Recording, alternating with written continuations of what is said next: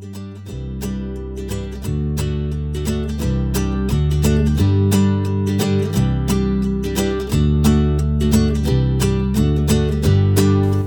everyone. Welcome to this week's episode of the Faith to Go podcast, your one-stop shop for everything you need to have faith discussions throughout your week with your friends and with your family. My name is David Tremaine, and I'm the digital resource curator for Faith to Go. And I'm Charlotte Pressler, and I'm the youth missioner for the Episcopal Diocese of San Diego. And I'm Nick Alcorn, and I go to St. Dennis Episcopal Church, and I'm also a member of the Youth Leadership Council. And welcome back, everybody, for this week's episode of the Faith to Go podcast. We are going to be talking about the gospel for this upcoming Sunday, November 20th, Christ the King Sunday, aka Proper 29, aka the last Sunday in Ordinary Time, aka the last Sunday before Advent. So the great green growing season has ceased to grow. It shall be transformed into blue or purple, depending on your decision at your church. We are so happy to have Nick Alcorn with us. Thank you, Nick, for being here. Thank you for having me. And, Nick, one thing we do every week with our guests is we always like to check in about ministry context. So we would love to hear about what you're doing, ministry-wise, or in any way that you think about that in your life. So as a member of the Youth Leadership Council, I am a part of a group of 8 students who are planning 4 main events for the year for all of the youth and available to all of the youth in the diocese. And our philosophy is kind of students leading students. We want to be able to create events that other people like us, other students in the diocese will be able to enjoy, making them fun and also incorporating other aspects of education and other things. And so our upcoming event this year is the Good News Festival. And I would like to say that youth registration is officially open for the Good News Festival, and I'm filled with joy as we participate in this incredible event. And right now, go to thegoodnewsfestival.com to reserve your seat. Seriously, pause this podcast, then open a window in your browser to register, unless you're on the 15 South, and just do it when you stop. So our goal is vibrant, fun, free, faith-filled day, and 200 youth participants. 200, that is our goal. And the Youth Leadership Council is hard at work creating an exciting day for us. And there is a community art piece and a hype party. There will be swag like tie-dye t-shirts and glow sticks and candy and dinner, definitely. And students are a part of this procession into the main stage event. And we will have reserved seats at the front. The diocese is fully invested in highlighting a deep commitment to lifting us up as the church now and not just saying we're the future of the church. And it will take all of us to create the excitement and the registration for this event. Please help me in connecting students to this extraordinary day. We are bigger than you imagine, bigger than one church, bigger than one diocese, bigger than just this country. And we are all an important part of this movement. One of the cool things was this last weekend, Nick and I were on Zoom with the rest of the team that's actually planning the Good News Festival. And we were talking about the specific offerings that we're going to have there. And I'm really excited about the collaborative art piece that the young people have planned. And so you can look for that after the festival itself. It will be on display. And it's going to be really cool. Yeah. I love community art projects. We actually have a community art project going on in our house right now. We got a bunch of... Is it crayons on wall? Yes. It actually is.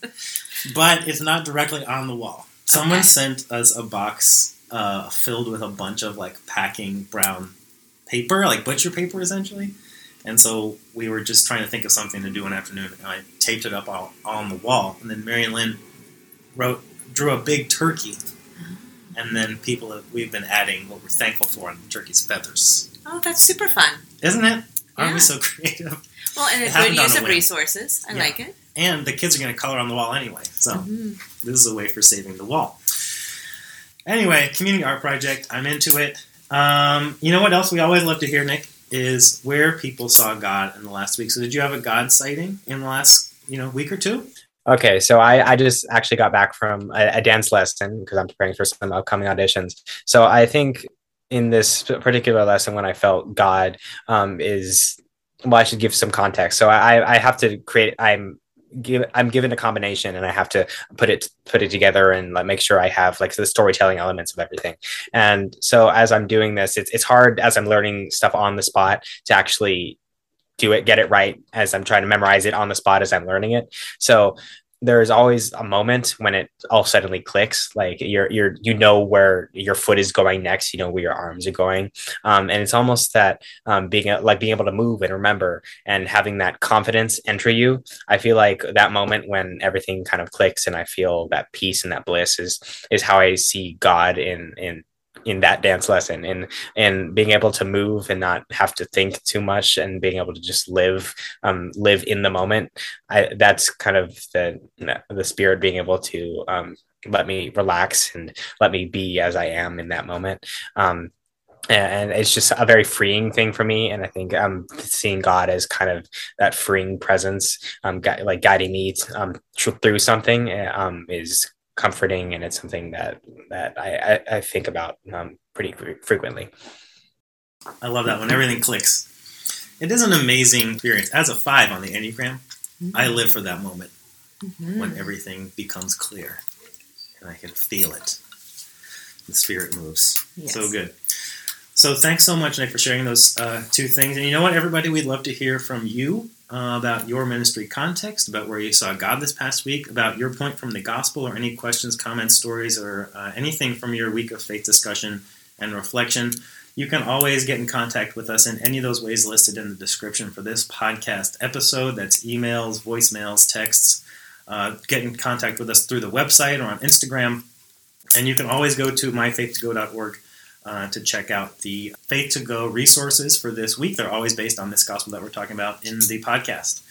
And speaking of the gospel, we're going to transition to our gospel discussion again for this upcoming week on November 20th, Christ the King Sunday. Charlotte is going to read it, and then we'll each share a point. The gospel is Luke 23, verses 33 to 43. When they came to the place that is called the Skull, they crucified Jesus there with the criminals, one on his right and one on his left. Then Jesus said, "Father, forgive them, for they know not what they are doing." And they cast lots to divide his clothing. The people stood by, watching Jesus on the cross. But the leaders scoffed at him, saying, "He saved others. Let him save himself if he is the Messiah of God, his chosen one." The soldiers also mocked him, coming up and offering him sour wine, and saying, "If you are the king of the Jews, save yourself." There was also an inscription over him, "This is the King of the Jews." One of the criminals who were hanged there kept deriding him and saying, "Are you not the Messiah? Save yourself and us." But the other rebuked him, saying, "Do you not fear God, since you are under the same sentence of condemnation? And we indeed have been condemned justly, for we are getting what we deserve for our deeds. But this man has done nothing wrong." Then he said, "Jesus, remember me when you come into your kingdom." He replied, "Truly I tell you, today you will be with me in paradise." All right. Paradise. Uppercase P. Uppercase P, everybody. That means it's a proper noun. That means it's a place you go. It's in California, actually. I have a friend that grew up there. So, here we are in Luke 23. We've fast-forwarded a little bit in our journey with Jesus. Last week, between last week and this week, last week's reading, Jesus has had the Last Supper with his disciples. He's gone to the garden to pray. He's been arrested. He's been sent back and forth between Pilate and Herod, and then is now being put to death, crucified. I know what you're saying. This is a weird thing to talk about between Thanksgiving and Advent. We're hearing this story because it's thematically about Christ being a king. So it's about the feast day, Christ the King. We were just kind of going along, and the story might, end on a different place. But this is where we are. We're not jumping forward to Lent. Don't worry, you haven't missed 6 months of your life. We're just jumping ahead in the story to this story of Jesus on the cross. And spoilers, Jesus dies after this. So I don't know if anybody knew that, but that's where we're going. We don't hear it in the story, but that's the very next thing that happened, is Jesus' death, burial, and ultimately resurrection. So we're not going to hear that part of the story from Luke, because we're transitioning into Matthew's year next week, and then we'll be into the Advent, the kind of thematic Advent stories from Matthew for those 4 Sundays leading up to Christmas. So that's where we are, and Nick has the first point.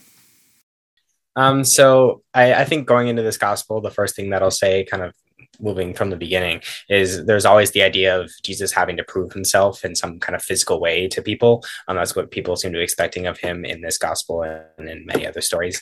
And there's also the intimidation tactic, people trying to show their power almost over him, or it's complicated because the intimidation tactic doesn't really work on him, most in like the way that they want it to, at least. So it's just an interesting way for people to try to relate to Jesus, like trying to wrestle with like the idea of like, what, like, is he this, like, what does that mean? And so a lot of people, especially in the stories that we see more frequently, they meet this in like a kind of they're very conflicted, and they express that conflict outwardly. And I think something that kind of is like an overarching presence in this conflict is the bigger picture that's not seen by a lot of people.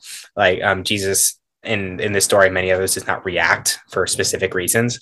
Specifically, how they ask him to save himself, or one of the other criminals asks him to save them as well. He doesn't do that because there is a bigger plan. He's supposed to die for our sins and then rise after 3 days later, and that is. It's in God's plan, and it's he's not bowing to the whims of these people who expect something from him, because he's doing this for them, but he's not doing it the way that they necessarily want him to, because they don't have that vision that God has and that Jesus is a kind of a part of. And I will say, with the taunting and everything, there's also fear in their taunting. There's like the fear of God, and just the fear, like uncertainty, that type of fear that's also present here. And just seeing that as a theme of when especially in like a crowd, if people are very angry and shouting and taunting and things like that, it's normally out of fear or some kind of insecurity that is aligned with confusion. And in this story, Jesus does not bow to that, because he's part of a bigger plan. And the other type of fear that we see, of course, is the fear of God, and how the other criminals are in no position to ask for Jesus's help. How, like, one of the criminals realizes that, and he knows to basically put them all in God's hands, and Jesus reassures him that, of course, he has a place in heaven. So I think knowing that almost the whims of the people are not as important as the greater plan, and the trust that one of the criminals has in that plan is what carries everyone through this. Mm-hmm. Yeah, and that really dovetails with my point, because I was thinking about this way that Jesus about how Jesus kind of conducts himself and what he does on the cross, and Nick talking about kind of, what he doesn't do, and the way he doesn't act in response to the people expecting him to do one thing and doing another, and I'm thinking about it in a similar way, and just the way that he does it kind of go with kind of the cultural flow of, you could call it justice. Like, the people here think they're getting justice, and it's like a retributive kind of justice, the justice that ends with violence, and that doesn't actually change anything in the world, just perpetuates systems of violence and oppression. And I think that's why I was thinking about this morning. It struck me just, how it is Christ the King, and so we're in a story where they call Jesus King a lot. And I'm wondering why it was so important for these kind of Roman officials to have this up above Jesus, to name him this thing so often. And I think it's part of that oppressive, violent system, so that Rome can be like, not only are we dominating you in all these ways, but now we've killed, your king. There's so many forces pushing on Jesus, forces of violence and oppression and retribution. The thing that jumped out to me is something that I've heard and read Richard Rohr, Franciscan Catholic priest, talk about a lot, which is just the way that Jesus embodies this different kind of justice on the cross, something that is much more restorative. And that instead of kind of perpetuating this cycle of violence, and this is like one of the reasons that Jesus inspired people like Martin Luther King to go about justice through nonviolence, is that in so many ways in Jesus' story, but especially here in this most extreme situation, where he has all these people saying, take yourself down from the cross, pay them back, keep the fight going, instead of yelling at them or trying to get the people that love him and follow him to fight back. Jesus holds all of that hate and violence and anger and retribution and breathes out and gives back love and forgiveness, which Charlotte will talk about more, and mercy and kindness and just this incredible openness. And in doing so, does something kind of like Nick was saying, Nick was talking about this bigger picture that everyone else can't see. Jesus sees the bigger picture of what that kind of restorative response is going to bring. He feels in his gut that there's something more than returning violence with violence here. I think Jesus knows that responding in this kind of restorative, forgiving, loving way, that love opens up a path that violence closes down.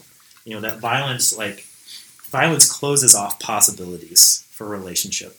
And love, in all these, even this most extreme situation, opens up the possibility for new life, aka the resurrection. And so I love Jesus' posture here. And I think that there's something, the next thought that I have is, that sounds like you're saying that you can just take all this abuse, take all this violence, whatever's happening to you, just take it. I don't think that's what's happening in this situation. I think that we all are kind of trusting our gut in the moment, knowing that there are other ways to respond to violence. And it's not to say that we don't need to protect ourselves. There's a lot of times when Jesus protects himself and protects other people. And in this moment, though, Jesus is feeling this bigger thing than just this returning of violence. He knows that there's something more here. There's something new that can be born if he can have this different posture in this moment. So I love that Jesus embodies that for us and invites us to wonder, in these, I doubt any of us are going to be in the same situation, but in similar situations, how can we respond in love and use maybe Valerie Kaur's compass, of breathing and pushing and loving and seeing what happens, when violence clearly hasn't worked. So. Well, and I was thinking, David, as you were talking about what that means as far as absorbing harm that's being done, and I was thinking that there's times in which we are called to protect ourselves and each other, and there's times in which our response is towards growth. And I think that that's what I so clearly hear in what you're saying, is that Jesus identified the way forward very clearly, and that is a way forward that requires that hard and painful work of growing, and that at this point it isn't about protection anymore for Jesus, that Jesus' protection is for all of us, and doing that hard work of growing through that together. So I think that each of us has that opportunity to discern in every situation whether we are being called into growth. And certainly there is important work to be done that way, peaceful, loving, revolutionary work of growing, and that there's times in which we are called to protect ourselves and others. Yeah, and he's genuinely concerned with the wellness of every single person, even the people that hate him the most in this moment. He loves them and wants something more for them. And it's amazing that he can see that possibility for them. When it's really hard to do that. It's really hard to do that when someone is doing something like this to you. Well, and I think that takes us to my point beautifully. Thank you. So, but my point does have to do, mine actually comes towards the first part of this gospel that we heard. And it is, Jesus is talking here. He's on the cross. He has criminals on either side of him. And he says, Father, forgive them, for they know not what they are doing. And as I was reflecting on this gospel this week, I actually was transported back to youth group this last week, because we are currently exploring the Lord's Prayer line by line, thinking about what it means in our lives, how we can connect to it more deeply and fully. Because let's be honest, it's probably one of the first prayers that we learned as a child. And for many of us, as we say it, it has become rote. And there is nothing wrong with a prayer that just comes out of your body automatically, but sometimes it leaves us not really considering the meaning behind each of the lines that are in a prayer. And so doing a deep dive into it allows us to maybe connect to it in a new way and or reconsider the way that we have been connecting to it. So this past week we were considering forgive us our trespasses as we forgive those who trespass against us. And of course that leads to the times that we need to forgive others, the very difficult and challenging work of the ways that we need to forgive ourselves. Sometimes the hardest thing that we need to do is forgive ourselves for when we've made mistakes. But then also those things that either A, feel unforgivable, or B, lie just outside of our grasp of offering forgiveness. And what do we do in those situations? Like, what does that look like or feel like? Because certainly the pain that we have been caused by others, oftentimes when it results in a relationship being severed and no longer being part of our lives, that is the right choice. That you don't need to stay in relationship with people that continue to cause you harm, especially if it's serious harm. Mm-hmm. However, carrying the pain that was caused really only hurts you at any given time once the relationship is gone. You're holding that piece of anger, frustration, and pain doesn't actually affect justice on the other human being. It doesn't do anything to solve the situation, but the pain that you are feeling goes on in holding it. And yet, how do we let go sometimes? Because the pain is so big and so hard. And there is this opportunity to ask for God's forgiveness in it, to take the harm that has been done to us, and to turn it over to God. And certainly I will never speak for Jesus. I don't know what's going on in Jesus's mind. However, when I hear this language from him, it can be a plea from Jesus saying, Father, forgive them, for they know not what they are doing, advocating for the people who are causing harm to Jesus. But it also can be, I am here on this cross suffering greatly, and God, I am turning this over to you. I am taking all of this pain that I am feeling, and I am turning it over to you, and forgive them for what they are doing.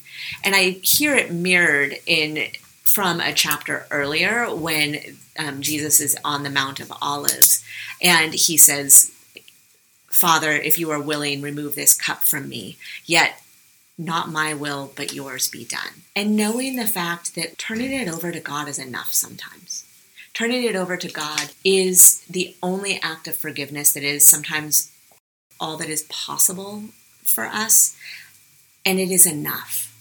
Especially because we hear it modeled from Jesus in this, regardless of what the intent was for it. Jesus models so much for us, the things that we can only aspire to, that are beyond our reach and that we try to live into each and every day, and the things that are possible for us that we see modeled by Jesus. And I think that this is one of them, that in these exceptionally painful and challenging periods that we have in our lives, when forgiveness seems inconceivable, a bridge too far, a deep wound in our hearts, that in those moments that we can turn it over to God, because the only forgiveness that there is to offer is that of God's. Okay, and those are our 3 points for this week. Point number 1 was Nick's, and it was about Jesus, not living up to all the expectations of the people around him, especially in this story, people expecting him to act a certain way, and Jesus being countercultural and using his power in different ways than people are expecting.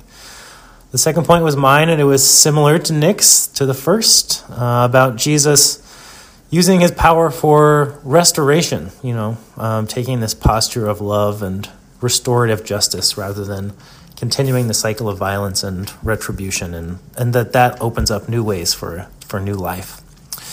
And Charlotte's was the third point, bringing us home about forgiveness and the power of forgiveness and the way that we might initiate that process, but that it's God's work to do with us. That God works with us in the work of forgiveness, and that we are partners and collaborators with God in that.